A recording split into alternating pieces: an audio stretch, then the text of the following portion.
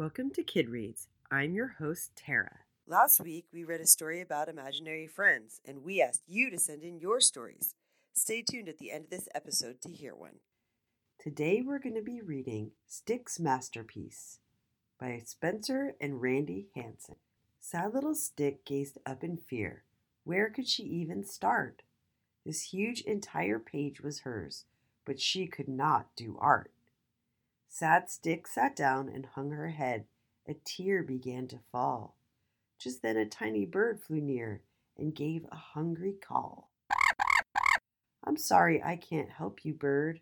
It's just me, you see. I cannot paint a feast for you. Oh, what good can I be?"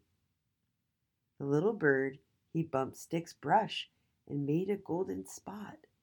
He scooped it in his beak and chomped and waited for more dots.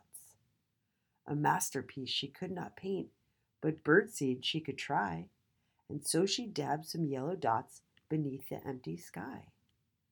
Just then a streak of blue appeared high on her page above, a brilliant, vivid, joyful blue of courage, strength, and love. She did not see her colored sky, but Stick now had a plan. Perhaps her art was needed here, so off to paint she ran. A blanket for the chilly bear, a piece of string for fox, some cotton balls for dinosaur, for centipede some socks.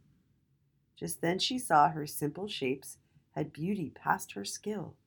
She did not even ever want to rest, so much to do here still. And as she ran from here to there, she brushed and stroked along. She played and learned and made new friends. She skipped and sang her song. The more she brushed, the more she saw. She knew what she could be. She bit her lip and twinned her tongue, and worked more thoughtfully. The sun was setting. It was time. She had to finish now. But even in the twilight dim was her best work somehow. All out of paint, so tired too, Stick closed her little eyes, and fast asleep she peacefully went and dreamt of rainbowed skies.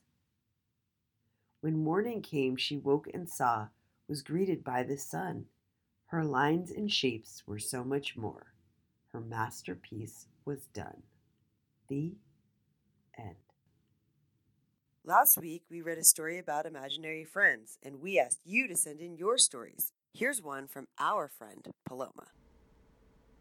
Hi, my name is Paloma, and I'm 6 years old, and my imaginary friend is Sophia.